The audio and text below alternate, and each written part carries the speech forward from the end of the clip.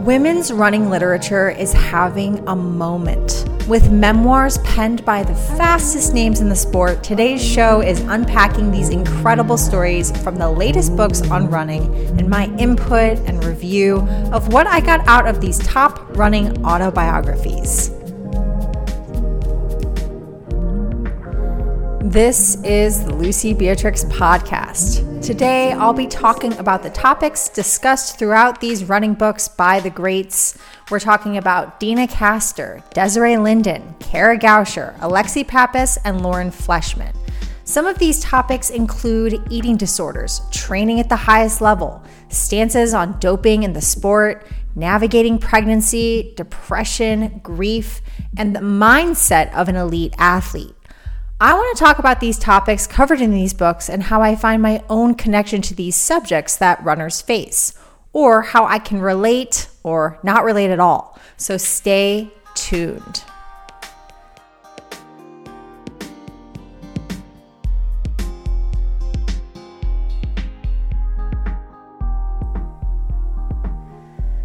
The past few weeks, I made it my mission to listen to all of the running memoirs hot on the market right now. The books I'll be discussing are Bravey by Alexi Pappas, The Longest Race by Kara Goucher, Choosing to Run by Desiree Linden, Good for a Girl by Fleshman, and Let Your Mind Run by Deena Kastor. The authors of all of these running memoirs have the common denominator that they were all professional runners, most of them Olympians or within reach of that. And instead of individually listing out their accolades, it's easier for me to say that they're all just very respected in their sport, and running was their career for the majority of their adult life and at the crux of their individual stories. For hours and hours, I listened to all of these running books since these books were better absorbed from the audio version, with the athletes themselves telling their own stories as I logged my own miles around the dirt trails here in Austin, Texas.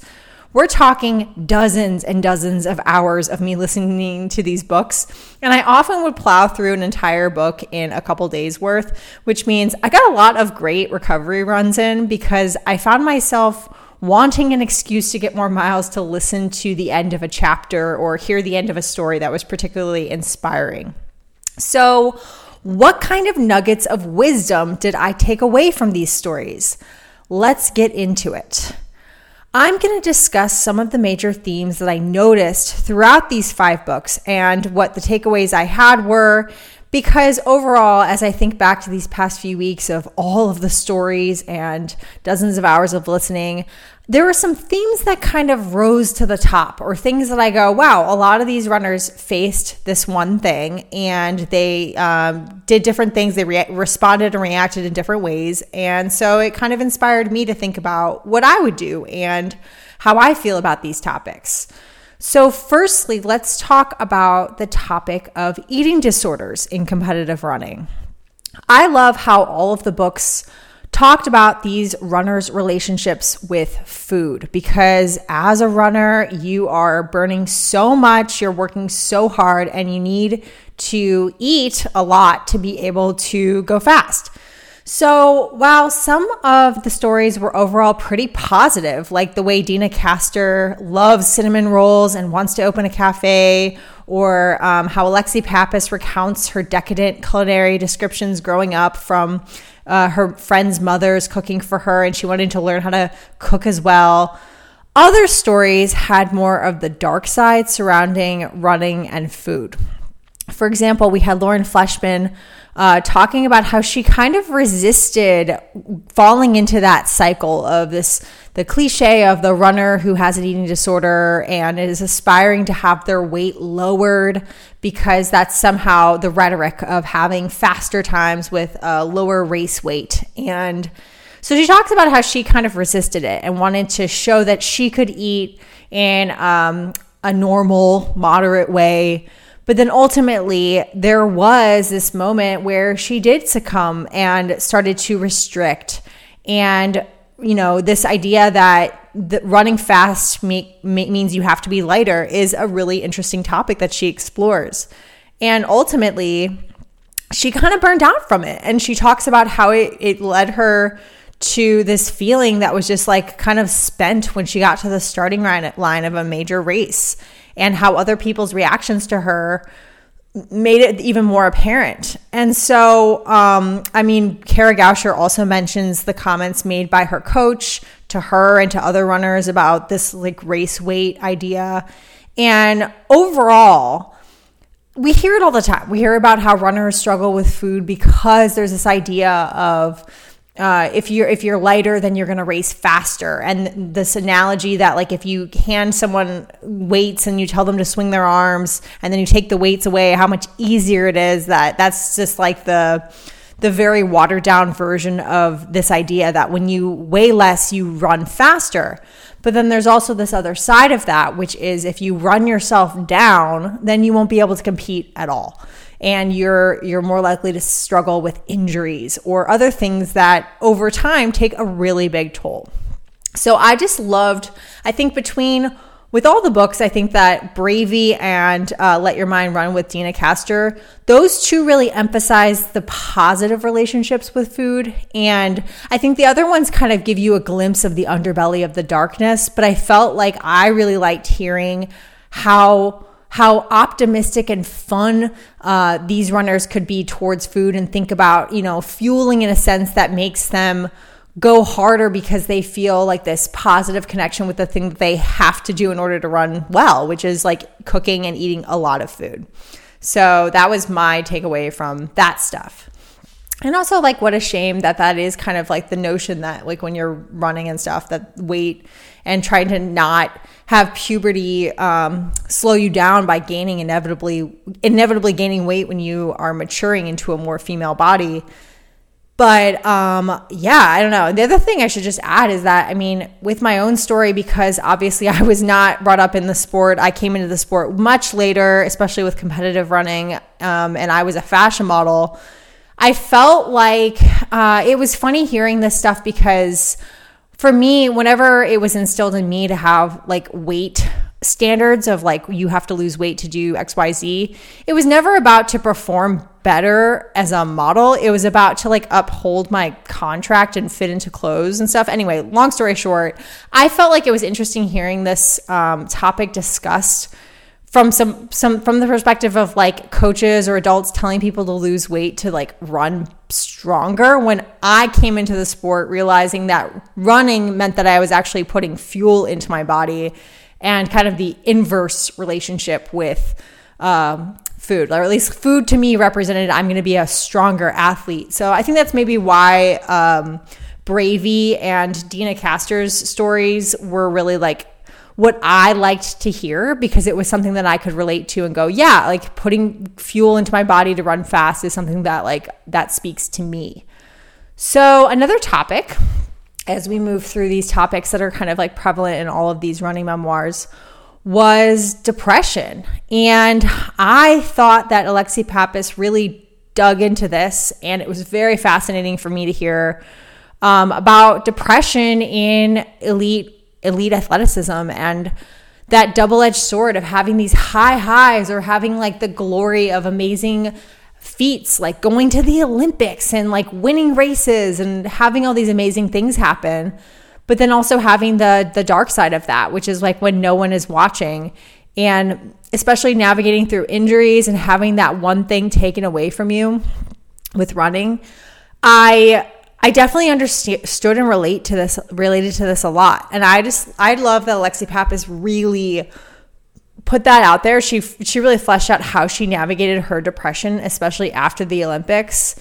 And it made me think about my own life and how, even though, I don't have that kind of a comparison, I could think about how the high highs in my life were often followed by low lows, or externally when things looked like they were amazing, that there was like a lull afterwards, and the stuff that you have to kind of navigate behind the scenes. And so hearing about the mental health stuff really was interesting for me, of like how she went about getting treatment for it and like the different methods that she used. And she also talks about like these states of mania where she couldn't sleep, and she was just like burning the candle at both ends to almost escape those feelings. And I definitely have related to that, where I felt that way maybe 2 years ago. That's exactly how I felt, where I felt like I had to do every single race and I had to run constantly and I had to like really prove myself, when really I was like just running away from a lot of my problems. So that was interesting to hear about. But then, but of that type of topic comes grief. And one thing that I didn't really realize was Kara Goucher, she had the grief of losing her dad very suddenly in a car accident. And when she was telling that story, I mean, I related to it very, very much because of my own experience of losing my dad very suddenly. And I was like, oh, and she, like the way she used that pain towards propelling her through the New York Marathon and like thinking of what her dad would be thinking as she's on those city streets and stuff. That almost verbatim is how I've felt at multiple times of my running experience, of like what it would be like to have my dad there in spirit and feeling his presence. So I loved that part of Kara Goucher's story so much, of like talking about the grief of losing her dad. And then obviously, when I shouldn't say obviously, but like Alexi Pappas had tragically lost her mom. And that's very prevalent throughout her entire book. She's talking about what it was like to have her mother die by suicide as a very young girl and how she navigated that. And I just like, I felt like that really showed a side of Alexi Pappas to me that I kind of knew. Like I knew she had lost her mother at a very young age, but you really see how that's trickled down into every aspect of her existence now, and how she's managed to come to terms with it and like understand it in her adulthood. And so speaking of like the motherhood stuff, she touches on this in the book, which makes me now bring this to the next topic, which was pregnancy and motherhood, and how these women then, you know, they have these running careers, and then how they manage to navigate when they're going to have kids, because it's kind of crazy to think that like for elite marathoners, your prime is also your childbearing years. And this is actually something that I never really thought about that much, because I was never in that mindset of thinking about kids and stuff. But like hearing them talk about it was like, wow, this is actually kind of a crazy thing, that with some of them, they would have a kid. And then like Kara Goucher, for example, she, you know, pops out a kid and then is right back getting into races very shortly after and doing really well, even doing better than some of her previous times, which was pretty cool to hear. But then even the idea that like one of the things that really stood out to me is like, you know, in society right now, I see a lot of mothers running through pregnancy and how you're almost have this expectation that you don't have to change that much when you get pregnant. You can still run and do track workouts. I see it all the time on Strava of women who are several months pregnant and they're like doing workouts and stuff. And I'm like, whoa, that's a lot. But then Deena Kastor, who's like, you know, one of the best ever, she talks about how when she figured out she was pregnant, she got to a point where she just was like, I'm going to give my body what it wants. And that's just to really rest and lean into a lot of rest. And then she talks about coming back after having the baby and how a 10-minute mile felt like the hardest thing ever. And we're talking, this is someone who broke the American marathon record. And it was like that perspective of like things really changed for her after she had a kid. But then she got back into shape and started doing some big stuff after that. So it was kind of cool to see that, yes, things might slow down for a second, and you can let them, and then you just bounce back, or you don't, and you take a different path. And I think there are some stories like Lauren Fleshman. I felt like once she became a mom, she just took a totally different path. And so I liked that, the other thing, I like that some of these runners, that's not part of their story. Desiree Linden, that's not part of her narrative at all, because she doesn't have kids, and she's like, who knows where she stands with that. And it's like no one's business. But I think that it's kind of cool that like there was enough diversity in all of these running memoirs, that some went that path, some competed afterwards, some didn't. It's kind of like it was all over the place, but it really showed that role of pregnancy in an elite marathoner or elite runner's life. So the next thing that I thought was really interesting, speaking of pregnancy or people's, having families and stuff, is the role of boyfriends and husbands in these elite runners' lives.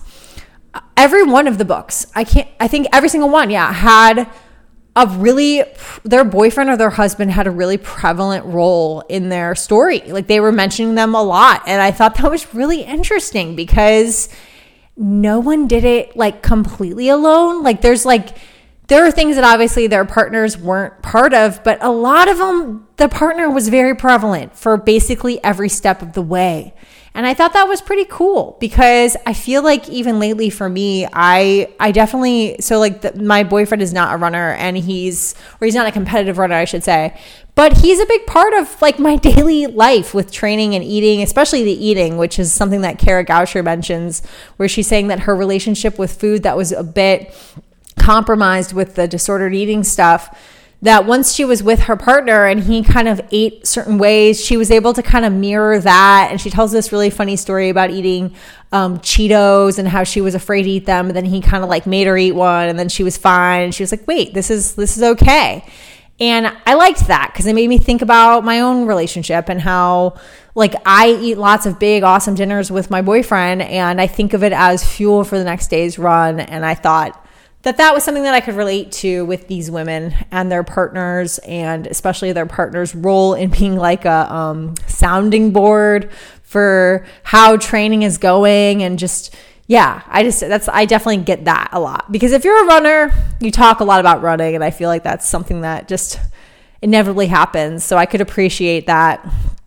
The other topic that was very controversial in these books that was mentioned in most of them, not all of them, was the idea of doping. So Lauren Fleshman, Desiree Linden, and Kara Goucher all talked about doping in sport, and how that role of like how the playing field was not fair. Like there was like this idea that some people had that edge because they were cheating. And so I think specifically Kara Goucher's book was really a lot about that. Like you get some very detailed stories about, you know, what she saw at Nike, and her memoir was a lot about that. I think her memoir, the crux of it, even the cover of the book talks about like the secrets happening at Nike and the stuff that she saw. And so that was more of her narrative. And I think that like it is a very important topic that should be talked about more because it is something that like you don't realize when you're on the outside looking in. You don't realize how prevalent all that stuff is and like how they're doing it. And like she kind of breaks down specifically some of the stuff with like the EPO and like how blood doping works. And I mean, obviously all of these memoirs, I mean, like these stories that talk about it were very against doping, but I thought that it was really interesting to see like up close and personal what these runners saw. And with that, the other thing that I thought was really fascinating is this idea that in elite running, there was this thing happening with some of the athletes being prescribed. Well, you hear about this mostly in Kara Goucher's book, but then Desiree Linden talks about it quite a bit. So it's like this idea that runners are being prescribed Synthroid or hypothyroid medication for whatever reason. This is a drug that's not considered doping, but it can give you, I guess, an edge. Don't quote me on this. But some runners were being like, they were prescribed this kind of like in a very lighthearted way of like, here, take this. And like, for whatever reason, like maybe it makes them like, you know, have more energy or whatever. And it's not something that gets detected on the WADA tests. But the thing that was so fascinating about this, so you're hearing this thing, it seems like it could be, you know, being abused or whatever. But then Desiree Linden, who does get hypothyroidism, is talking about what that means for her because she actually had this like crippling condition that was having it so she couldn't even get out of bed without taking Synthroid. And so you hear the perspective. And I thought that was really cool because it's like, on one hand, you could maybe hear, oh, this is a drug that athletes abuse and they're like using it for doping and whatever. And then you hear, no, this is a drug that this person needed. She was on the brink of the edge of her life if she didn't take it even.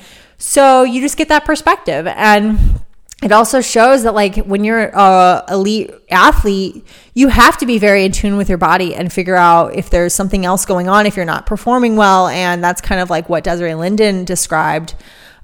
She tells very detailed stories about how that hypothyroidism was really affecting her. And I found it really fascinating. So yeah, between Kara Goucher being wrongly diagnosed as hypothyroidic, or she determined that that wasn't the right thing to have had been medicated for, but then having, alternatively Desiree Linden talking about her diagnosis, I was like, man, this is fascinating. They actually have a podcast together that I listen to called Nobody Asked Us, where they just talk a lot, and I love it. So yeah, anyway, doping.